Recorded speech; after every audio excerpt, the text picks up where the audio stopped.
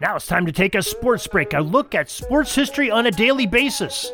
Hello, my friends in sports history. This is Darren Hayes of the Sports Jersey Dispatch podcast. Welcome once again to the Pigpen, your portal to all things great in sports history and team sports history, especially as we go to our sports break for July 25th.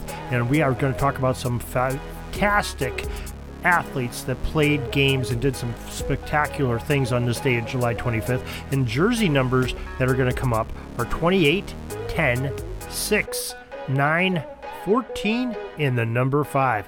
We're going to start it all out. On July 25th, 1913, the Pittsburgh Pirates future Baseball Hall of Famer outfielder Max Carey scores 5 runs without even getting a hit. He reached first base on an error and 4 walks as the Buccos beat the Philadelphia Phillies 12-2 in that game back in 1913.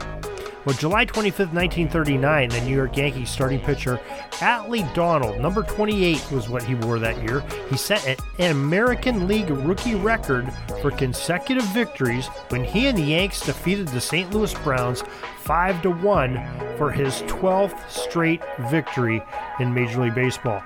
As a rookie, that is. Now, July 25th, 1941, a 41-year-old Lefty Grove, wearing number 10, won his 300th and final Major League Baseball career game as the Boston Red Sox defeated the Cleveland Indians 10-6 at Fenway Park. And on July 25th, 1949, St. Louis Cardinals player wearing that number 6 that he made so famous, Stan Musial, hit for the cycle as the Cardinals overcame the Brooklyn Dodgers in a game by the score of 14-1 on that final that day. In July 25th, 1961, Roger Maris, number 9 of the New York Yankees, hit home runs number 37, 38, 39, and 40 of that 1961 season in a doubleheader game that they played that day. There was plenty of talk that Maris was going to break the former Yankee Babe Ruth's record of 61 home runs in one season, and he was well on his way with 40 home runs just after the All-Star break. July 25th, 1978, Cincinnati Reds number 14 Pete Rose set a National League hitting record as he reached space safely in 38 consecutive games with the use of his bat. And as we will see in a little over a week from now, that streak reached 44 games to reset the record books for consecutive games with a hit. Great Pete Rose in the late 1970s. July 25th, 1990, Kansas City Royals third baseman George Brett, wearing his number 5 jersey, hit for the cycle in Toronto. It seemed like everyone knew when Brett entered the batter's box in the 7th inning and needing only a home run to complete the hitting circuit for the game that he would accomplish the mission. Facing Blue Jays pitcher Frank Wills, destiny would not be denied as Brett pounded an 0-2 pitch into the bleachers in right center field. The Royals hitting coach John Mayberry commented after the game, quote, "When the great ones want it, you can see it in their eyes," unquote. An old number 5 indeed wanted it, and to many there, it was not a question as to whether or not he would, but where would it go over the wall at? And he indeed did, and hit for the cycle on that date in 1990. He was getting a little long in the tooth at that point too, but he was still striking the ball very well. The great George Brett, number 5.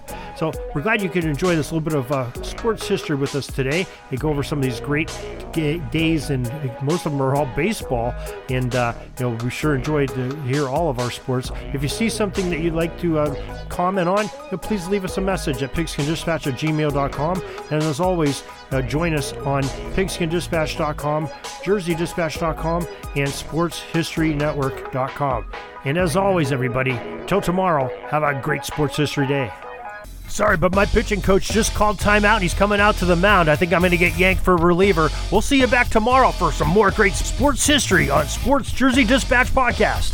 We invite you to check out our websites, jerseydispatch.com and pigskindispatch.com. Not only see the daily sports history, but to experience the preservation of great events and people that play the games. Find us on Pigskin Dispatch. It's also on social media outlets of Facebook, Twitter, Instagram, and don't forget the Pigskin Dispatch YouTube channel to get all your daily sports history. Pigskin Dispatch is happy to be associated with the Sports History Network, the sports headquarters of yesteryear, found at sportshistorynetwork.com. This podcast is part of the Sports History Network, your headquarters for the yesteryear of your favorite sport. You can learn more at sportshistorynetwork.com.